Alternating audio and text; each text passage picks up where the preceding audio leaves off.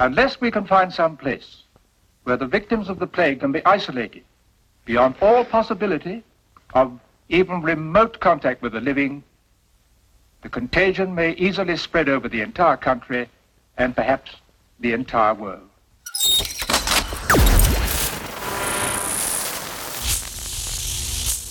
Fusebox.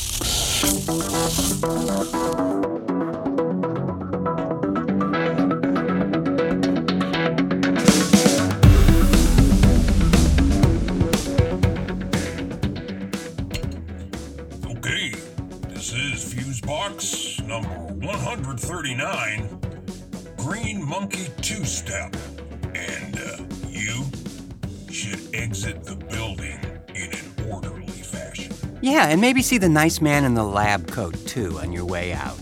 He has a little something to give you to ensure his funding. I mean, to make you feel better. Yeah. Greetings, friends. And welcome in to this, the 139th edition of Fusebox, a toe-tapping little ditty we call Green Monkey Two-Step. And I'm your researching the effects of gamma rays on Man-on-the-Moon Marigold's host, Mark Rose. And over there, the conspirator general of audio enhancement, Milt Keynes, everybody. Thank you kindly. Now, we've got to set this show up properly. And I want to give full credit to the mastermind behind this one, to Milt Keynes over there. It truly was his idea. Well, yeah, but it was kind of a jam session, right? Yeah, I guess it was a wee bit from our break room conversation the other day, actually. And well, right after we had finished taping the last show, as it turns out. So this sort of washed over from that. But friends, let me see if I can paint a picture for you. Well,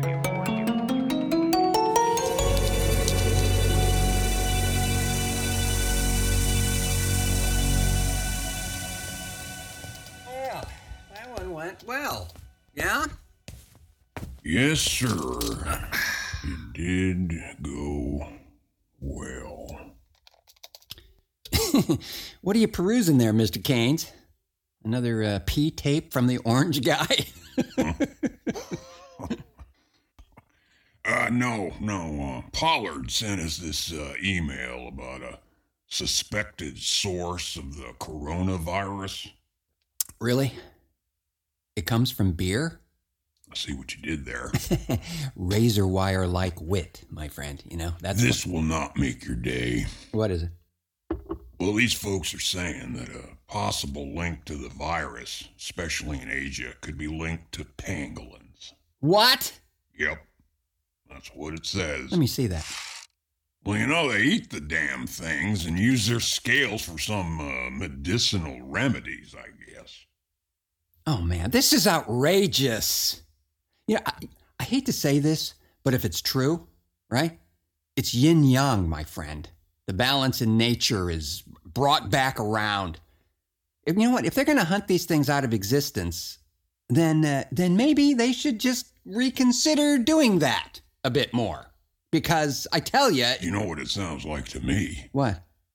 Like the green monkey AIDS thing. You remember that? Oh, well, you know what? This time I'm in complete agreement with you. Just like back in the early 80s when they said that the AIDS virus had jumped species and that was why all the cases were so concentrated in Africa. Yeah, more lying liars that lie.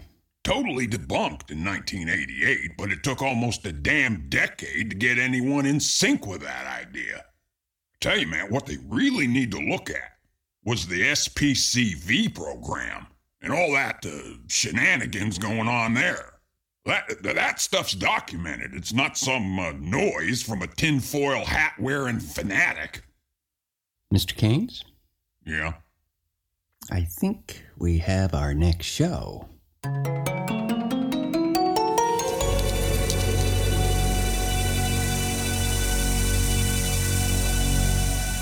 Yeah, so that's kind of how it happened that we came upon this show topic. And Mr. Keynes has provided me with a King Kong-sized amount of research and data, and maybe even one of the missing Dead Sea Scrolls, by the looks of it.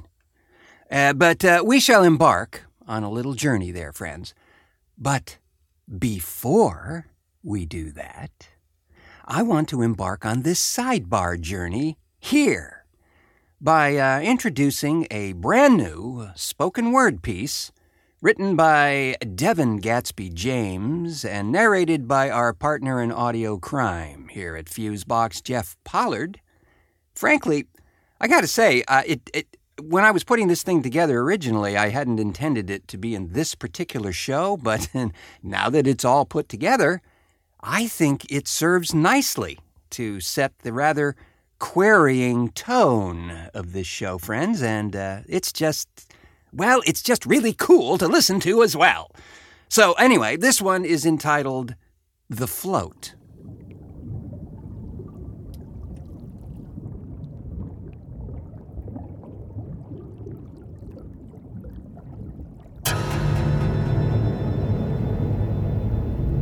I have broken off what is safe. Where I'm hanging in the balances, neither here nor there. Holding my breath, knowing I have to go into that fear for air. Unsure whether my destination is the best of places. Whether it's the answer to questions raised in a moment in time. A moment that holds frozen, slow motion. Like it's hard enough to exit your body, looking at this float and asking, am I going to make it? Like I just left the comfort of the mothership for another trip, on the basis that I know I can't get where I want to go without breaking away. It's either stay here and implode, or acknowledge the fear and embrace it. And so I float. I float like the world that existed before and the world I'm aiming for are light years apart. That I'm traveling through space-time displacement. And in that space-time continuum is a thought that is ancient. I float as uncertainty equalizes my body, bracing for impact, hurtling towards this new destination. New faces placed in a chapter that reads, there's amazing awaiting. So I smile at the miles I've traveled. The catapult average folk won't engage because old habits paralyze them as if in a camera's frozen pose. I have decided to jump. And as I trust this hunch, I say goodbye to the months of pressure building. I have left the building because my time has come.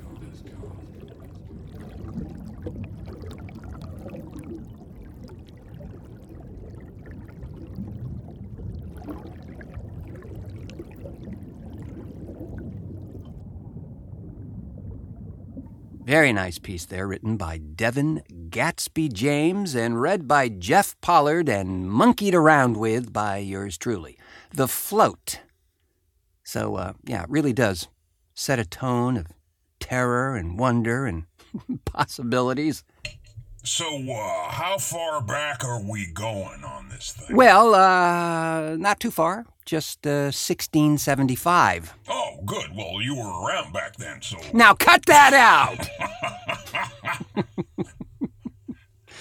Not going to loiter there, but there is some documentation that supports the notion that a species-to-species jump of a virus, now known as SIV-CPZ, or CIVZ, had been postulated as far back as 1675. Now, that was the chimpanzee to human one, right? Yeah, they said that the virus most probably lay dormant in humans till about 1930, the analysis of virus genetic data, I'm quoting here from the text, from one of the voluminous texts I have.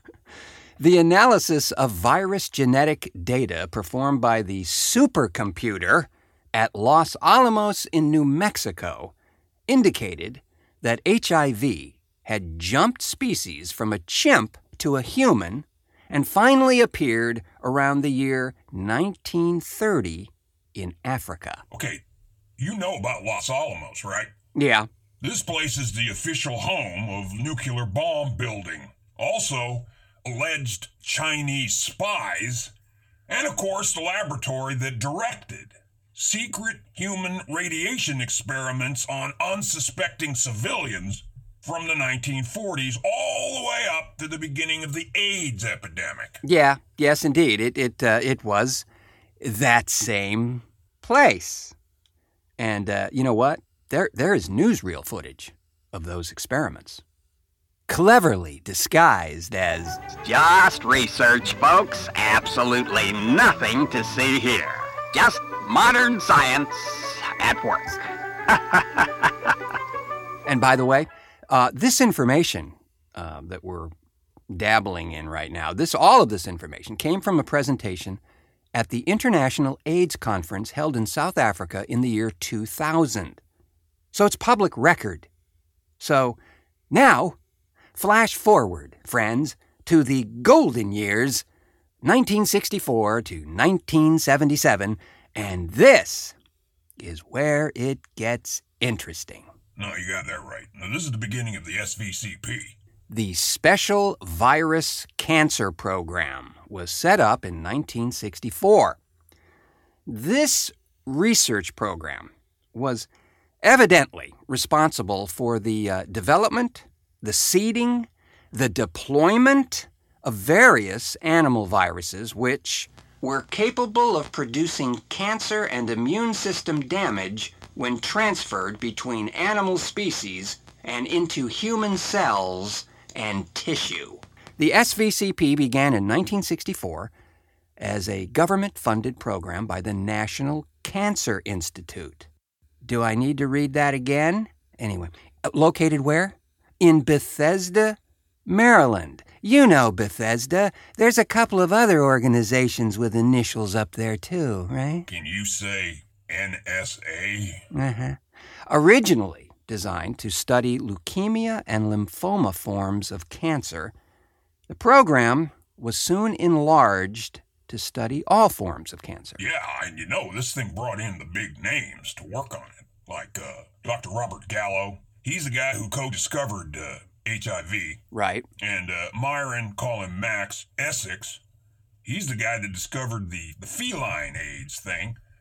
And then you had Peter Duesberg, who claims, I guess to this day, that HIV is not the cause of AIDS. All these cats were connected to the program. Yeah, and it said that it was an international effort as well. Folks from Japan, Sweden, Italy, the Netherlands, Israel, and even Uganda, Africa. So apparently the main mission of the SVCP was to collect various human and animal cancers from around the world and to grow large amounts of cancer-causing viruses. In the process, many animal viruses were adapted to human cells. Do I need to repeat that? Okay. These cultured viruses, then, would be shipped to researchers throughout the world. An annual report of the accomplishments of the SVCP was published by the National Cancer Institute in 1971. The report indicates a mouse leukemia virus had been successfully adapted to grow in human cells. A, quote, hybrid virus, a mixture of a mouse sarcoma and a cat leukemia virus, was engineered and grown in cat cells. Chicken and feline retroviruses produced cancer in monkeys. Mouse-cat virus hybrids and feline leukemia virus were adapted to human cells in tissue culture. Thus, quote, species jumping was a common occurrence in these experiments. Now look, if you think for one damn minute that all this research going on here was being done in isolation and without testing it on somebody, then I'd like to sell you my beachfront property in Utah. So, also, joining forces with the SVCP at the National Cancer Institute were the military's biological warfare researchers. Are you seeing a pattern at all? So, on October 18th, 1971, here he is, President Richard Nixon announced that the Army's biowarfare laboratories at nearby Fort Detrick, Maryland, would be converted to research on the cause, prevention, and treatment of cancer. As part of Nixon's so-called war on cancer, the military biowarfare unit was retitled the new Frederick Cancer Research Center. Lytton Bionetics sounds like something out of a Robert Ludlum book, doesn't it? Lytton Bionetics was named as the military's prime contractor for this project.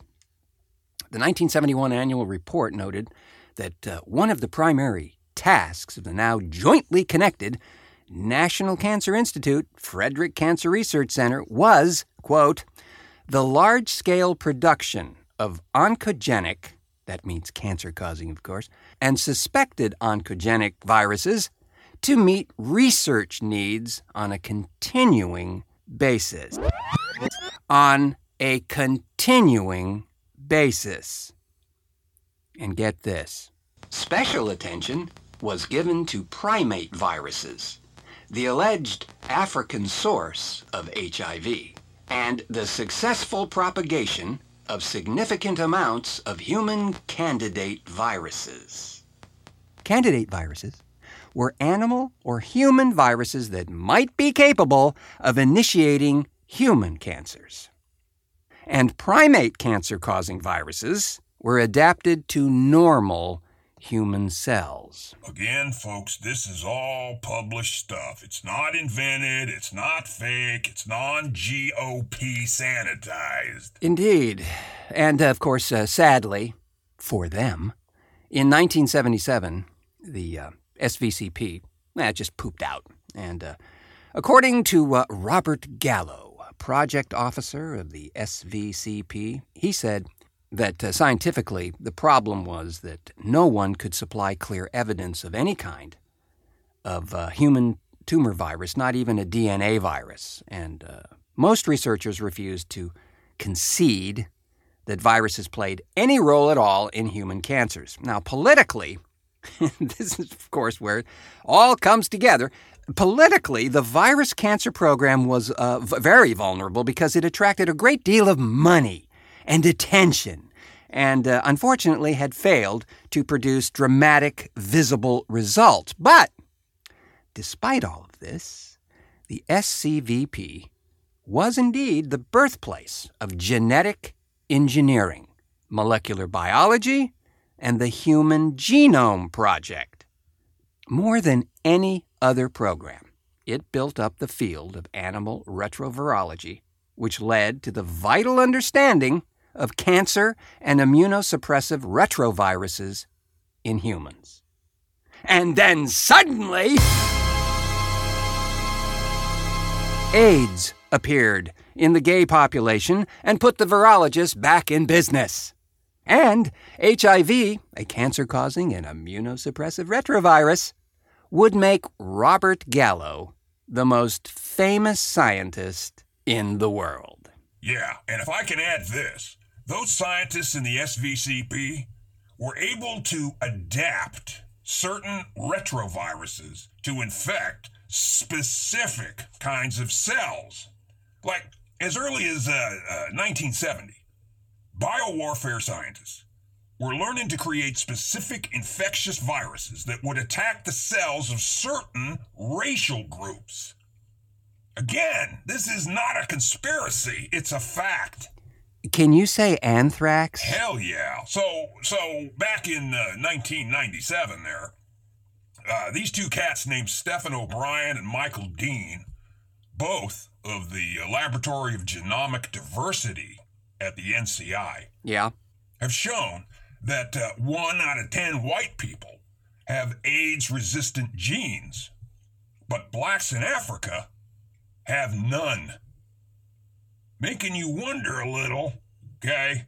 This thing wasn't, in fact, designed to affect certain types of folks specifically. Yeah, that's been a thought for a long time. And back in 1981, when AIDS first appeared, health officials, of course, were saying that there was nothing to fear. Quote, AIDS is a gay disease, was the phrase repeated over and over again in the media storm of the day. Even as late as 1987, that Robert Gallo guy, well, he told a Playboy reporter, David Black, I personally don't know of a single case in America of a man getting the AIDS virus from a woman through heterosexual intercourse.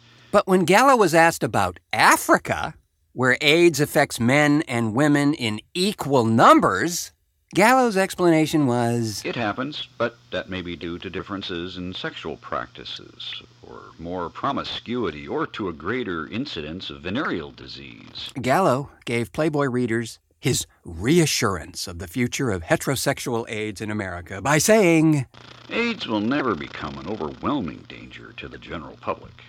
The Titanic is unsinkable. Yeah, you know what? We could do a whole show on the stupidity of being adamant. And I mean, honestly. I gotta say, too, man, that information on this SV thing is being erased wherever and whenever it can be found. But thanks to things like archive.org and sources like that, you can still find it. Well, I did. Now, I'm old enough to remember a lot of this pig wind from the time, and that folks were questioning the sources of this, at least at that point, considered modern-day plague, even back then. Yeah, of course. Oh, and by the way, as long as it only affects our targeted groups, we're fine. But, oops, looks like your 9-year-old son or daughter just got it from a contaminated blood supply. I think this infectious bullseye was painted by Jackson Pollock. Nice. You know what? There might be a few folks who get that reference. Or maybe Ed Harris fans. And then pangolins. Well, yes. Like they don't have enough crap on their plate. They have to endure this accusation. You know, it's no secret, friends. We are a sanctuary zone for pangolins here at Fusebox. Thank you, Sparky. So I really don't have any scientific proof that pangolins don't carry this coronavirus variety, but I also don't have any proof that they do. I find it very challenging to trust expert opinion these days, friends, as it seems to come down to the old adage, figures lie and liars figure, as they once said. And for Christ's sake, it was World Pangolin Day last week. So there's that. Well, I'm a little partial to aardvarks myself. Oh, yeah, well, who doesn't love the earth pig? Hey! No, that's what it means, aardvark. It's Afrikaans for earth pig. Oh, right, gotcha. Yeah. So much of this, especially the SVCP stuff, is a revelation to me. I did not know that. I mean, I kind of recall Nixon's war on cancer thing. But so thanks for your journalistic research prowess, Mr. Keynes. Oh, you betcha. No, I just think we're being gaslighted every damn day on other fronts, so in this day and age of lying in plain sight, a little dose of truth and clarity might be just what the doctor ordered. Saw what you did there. You know, we're going to have to add King of Continuity to your long list of monikers. Hell, I'll take all I can get. So be it. Oh, God. And with that little historical and quasi-scientific retrospective... More than what you get on Fox News. Undeniably so, Mr. Keynes. We shall now grab up our detailed PowerPoint presentation for world domination on $7 a day, lovingly rendered in Dolby Atmos with real 3D and true-to-life animated pangolins. Thank you. and scram for the exits, but not before thanking our fearless and trustworthy contributors to this edition of Fusebox, Devin Gatsby James and Jeff Pollard, for keeping it real and not chenille. And, of course, to our now journalistic juggernaut, Milt Keynes, for supplying this show's inspiration and audio assistance perspiration. My pleasure as always, Patron. Thanks are in order as well to you, friends, as how the hell could we possibly impart these revelations without hungry ears to feed? Well, we couldn't. It would be just silly, and we all have better things to do, like washing our pangolins. So thanks for pushing play on this edition of the show, and as always, if you have not otherwise done so, kindly like and rate, if possible, and subscribe to our humble offering wherever you may have found it, be it Apple Podcasts, Stitcher, iHeartRadio, or the very Unsug themselves. That's the Overnightscape Underground. We do so appreciate your efforts in that matter, most sincerely.